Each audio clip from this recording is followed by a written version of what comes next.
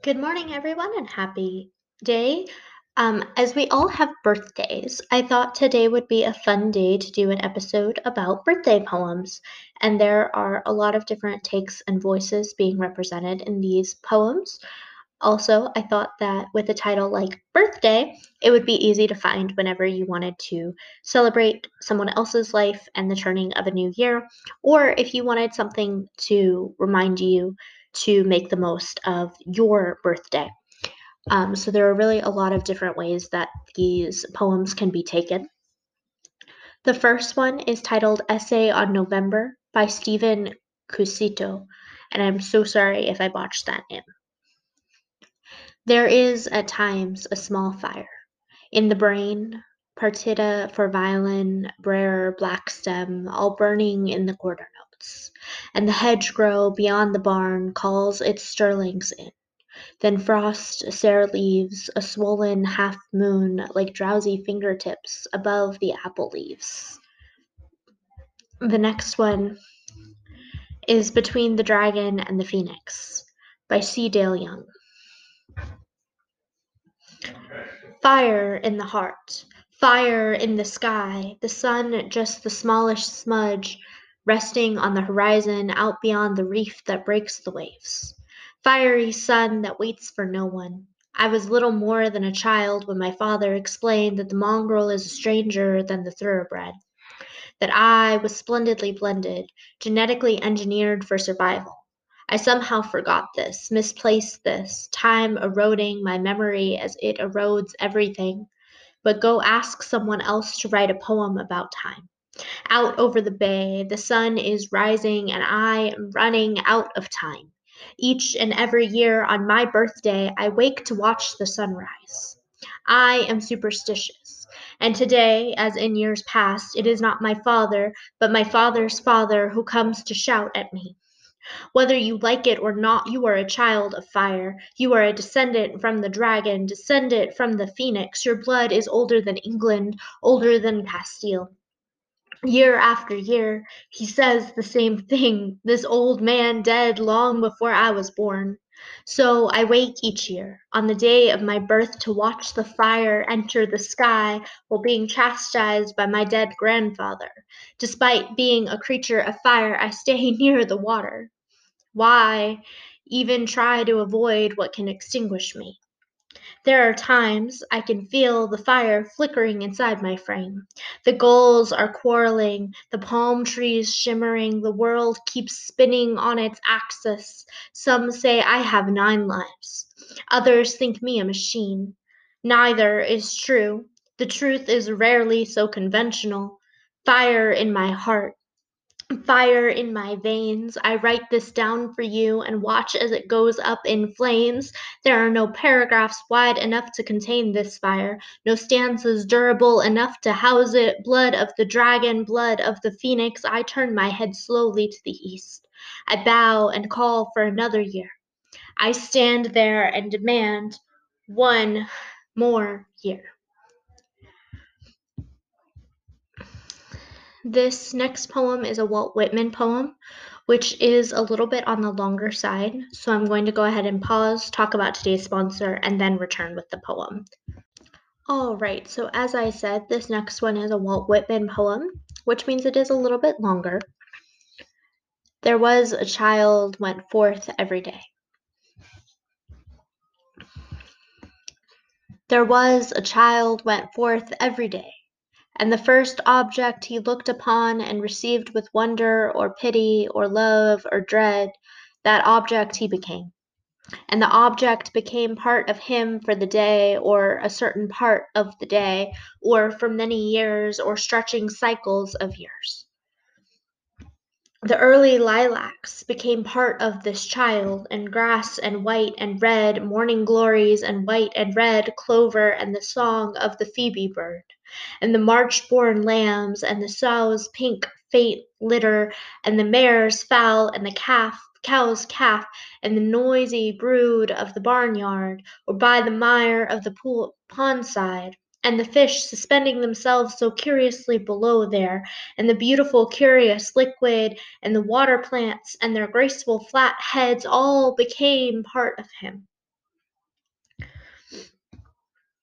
And the field sprouts of April and May became a part of him, winter green sprouts, and those of yet light yellow corn, and of the esculent roots of the garden, and the apple trees covered with blossoms, and the fruit afterward, and the woodberries, and the commonest weeds by the road, and the old drunkard staggering home from the outhouse of the tavern whence he had lately risen, and the schoolmistress that passed on her way to school, and the friendly boys that passed, and the quarrelsome boys, and the tidy and the fresh-cheeked girls, and the barefoot negro boy, and the girl, and all the changes of the city and the country wherever he went.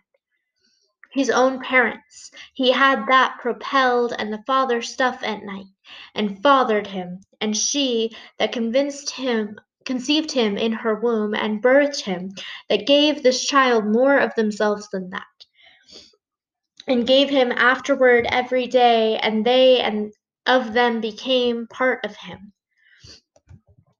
The mother of the at home, quietly placing dishes on the supper table, the mother with the mild words, the clean of her cap and gown, a wholesome odor falling off her person and clothes as she walks by. The father, strong, self-sufficient, manly, mean, angered, unjust, the blow, the quick, loud word, the tight bargain, the crafty lure, the family usages, the language, the company, the furniture, the yearning and the swelling heart. Affection that will not be gainsaid, the sense of what is real, and thought if it after all should be unreal, and doubts of daytime and doubts of nighttime, the curious whether and how, whether that which appears so is so, or is it all flashes and specks. Men and women crowding fast in the streets, if they are not flashes and specks, what are they?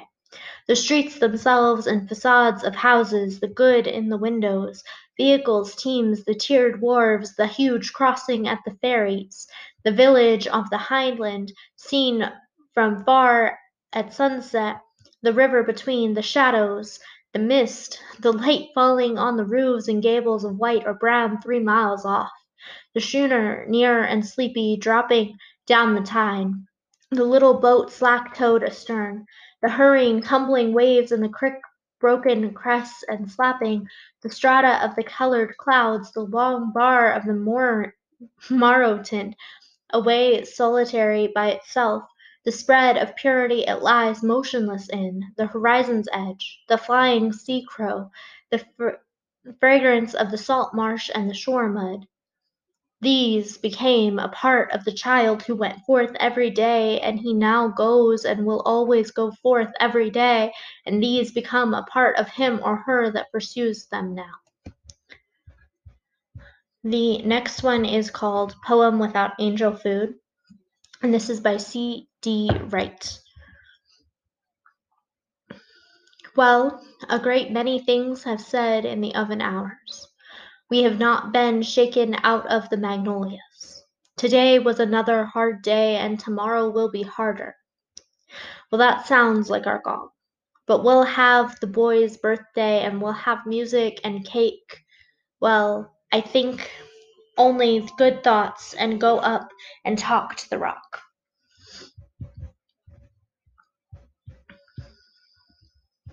This next one is As If I Am Someone Else by Douglas Pickney. So much depends on the authority of the reality to guide me, in a logic of circumstance, to live comfortably yet desire differently. When I Rise Up by Georgia Douglas Johnson. When I rise up above the earth and look down on the things that fetter me, I beat my wings upon the air or tranquil lie.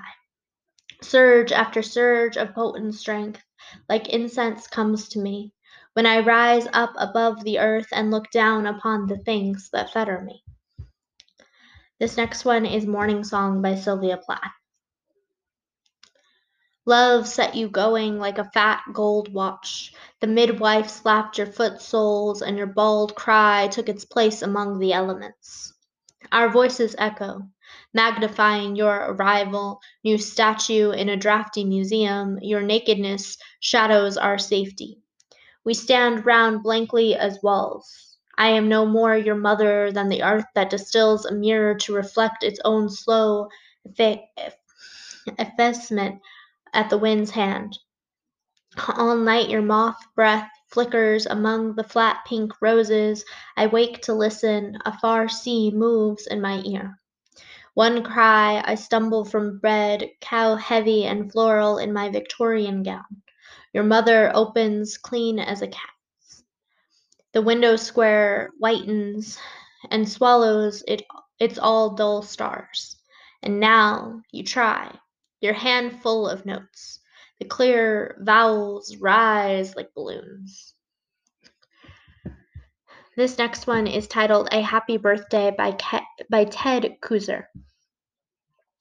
This evening I sat by an open window and read till the light was gone and the book was no more than a part of the darkness. I could easily have switched on the lamp, but I wanted to ride this day down into the night, to sit alone and smooth the unreadable pages with that pale gray ghost of my hand. And this final one is titled Crossroads by Joyce Stuffen. I can never pronounce these names. The second half of my life will be black to the white rind of the old and fading moon. The second half of my life will be water over the cracked floor of these desert years. I will land on my feet this time, knowing at least 2 languages who my friends are.